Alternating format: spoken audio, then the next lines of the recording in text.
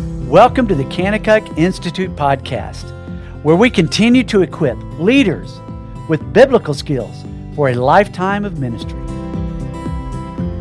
And welcome back into the Kanakuk Institute podcast. Chad and Keith with you. Excited to talk about something we're both extremely passionate about. We both love to run. Yeah, we do. And thankfully, the Bible uses running as a fun illustration. Keith, I guarantee you have a running story. Oh, man.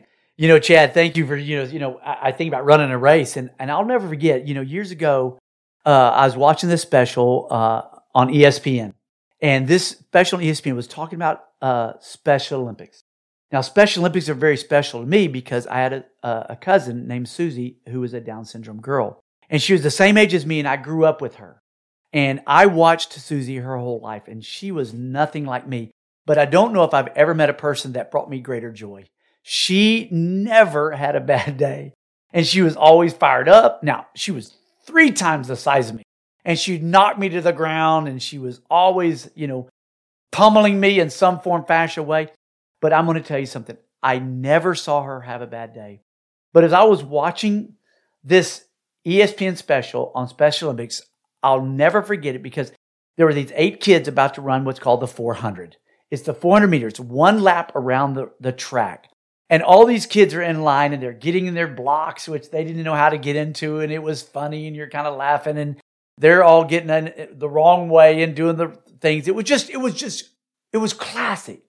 It was so pure, so awesome. And you're watching this going, I love this.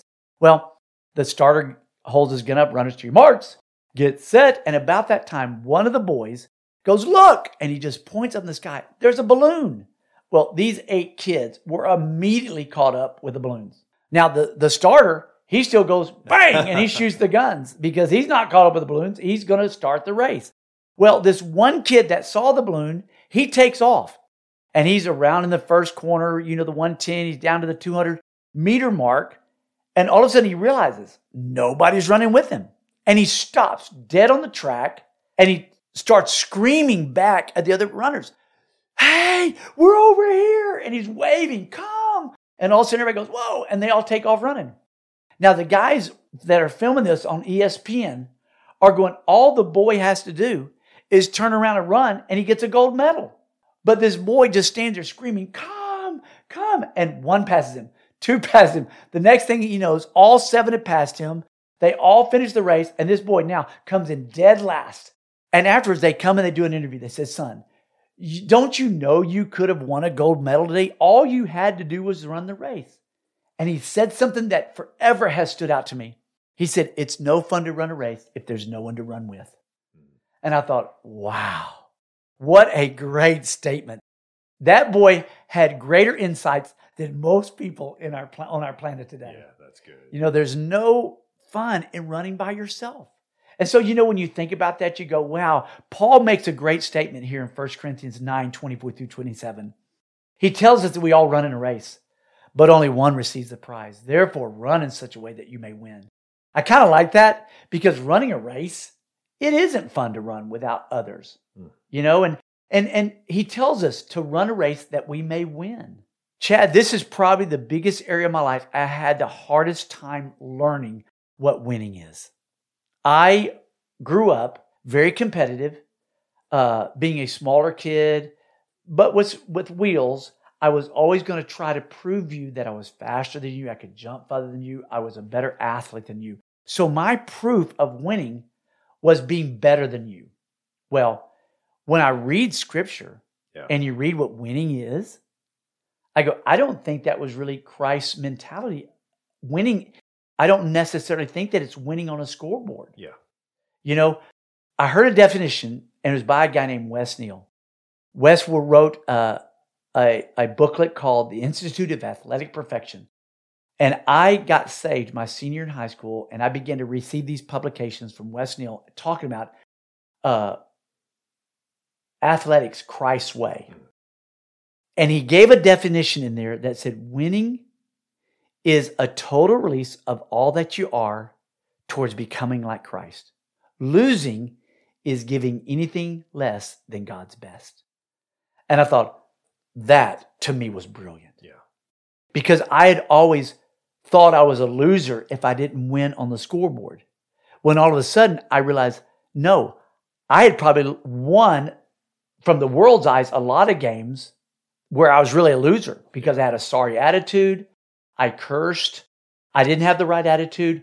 I was more concerned about the outcome of the scoreboard than I was about glorifying Christ. That's good. And he even touches on that when he says, run in such a way. Such a way. He's not talking about the prize. He's talking about the way. Absolutely. This is how I want you to do it. And this is how you do it different than the world. And man, that's so hard for people to learn, right? That I don't have to be the best player on the basketball court or the football field or the soccer field, but I actually can be the best to everybody on the field by the way I get people involved.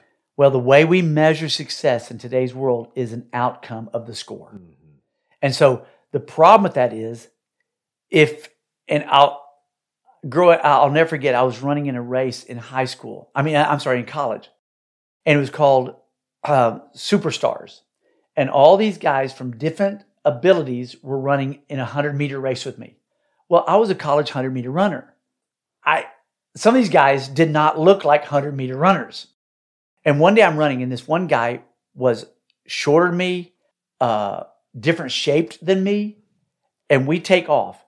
And I didn't want to kill these people.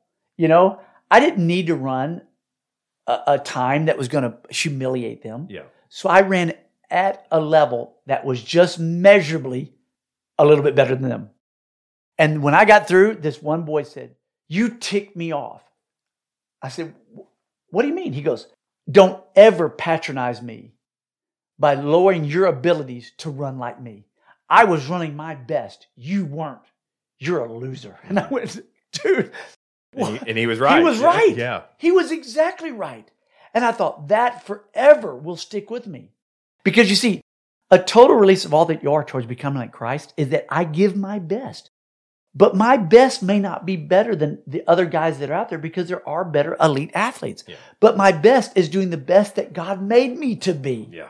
And when I learned that, Chad, it changed and revolutionized the way that I performed because I was no longer trying to be that guy. I wanted to be the guy that glorified Christ. It's Romans 12:1 and 2, yes, right? It is. It is worship when we make our bodies living sacrifice. Like that is pleasing to the Lord, whether you're running, walking, theater, in the classroom, in a sport, you play the tuba, it doesn't matter. Doesn't matter. It is worship unto the Lord when we take the time to use our God-given gifts to the fullness that He's given us. To the fullness. We were talking earlier today about, in one of the podcasts that we've done recently on favoritism. And what we do oftentimes is we look at favoritism, we look at others better than others. And the problem with that is when you don't see others as a winner, you've qualified them as a loser. And we've made distinctions.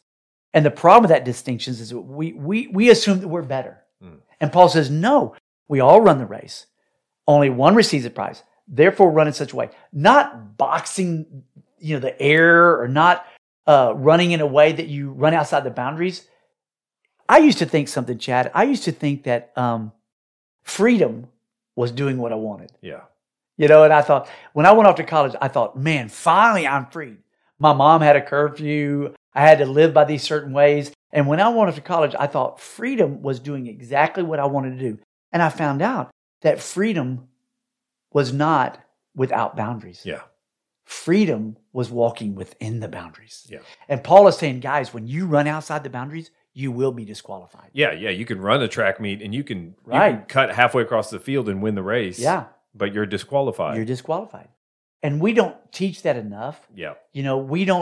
Our character is such in disarray in today's world because we're teaching everybody. Just outdo the other one. Make better on a test by cheating. Yeah. Whatever means that you can do on a test to be the result. Summa cum laude, magna cum laude, or if you're like me, thank the laude. Yeah. It's wherever you're at, you had to do your very, very best. But now we're taught to cheat. Yeah. It's not about keeping the rules. It's that as long as you don't get caught, you're okay. Yeah. It's the result trumps everything. Yes.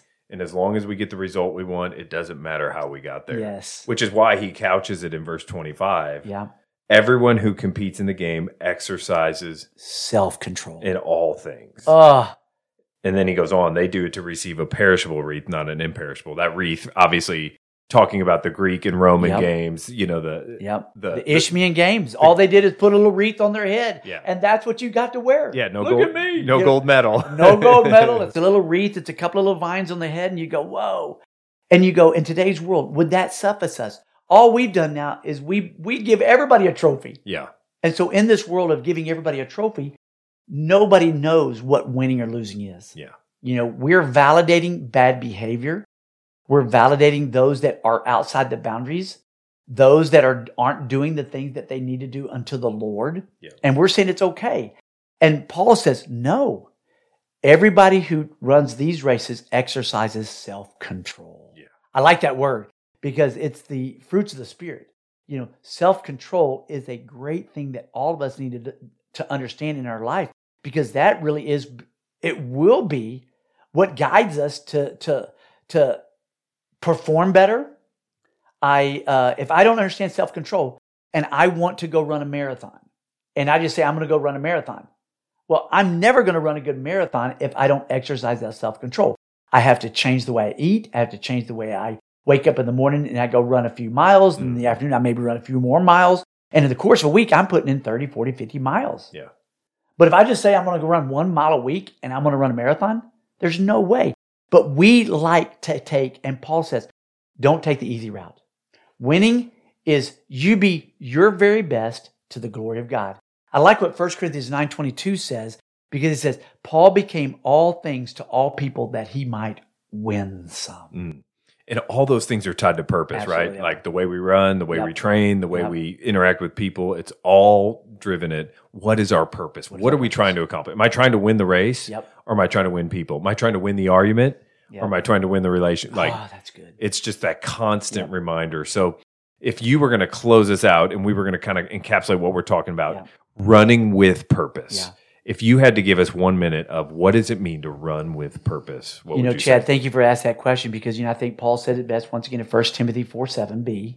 The second part of that verse, he says, discipline yourself for the purpose of godliness. If I run a race, it doesn't matter if I win and get the gold medal. It matters that I ran my very, very best, that I trained the very best that I could. I did the very best that I could. Because some students are C students. They'll never be an A student. Yeah. But yet, for them, winning is a C. Yeah, a C may be better than an A for somebody that doesn't try. And what we do is we only assume that the A is the only way, or first place. And so we have to begin to help people understand, at each one's level, at their ability, let's let them be winners in Christ. Let's discipline their body, their mental, physical, relational, spiritual self to be winners in Christ. That they give everything they can to the glory of God for the purpose. That's good. And let it be worship. Let it be worship. So we pray today that as you're running your race, as you're out there in the world, that you're running with purpose, that you're exercising self-control so that you might win some. We sure love you guys. Hope you're having a great day. Thanks for joining us. God bless. Institute Podcast.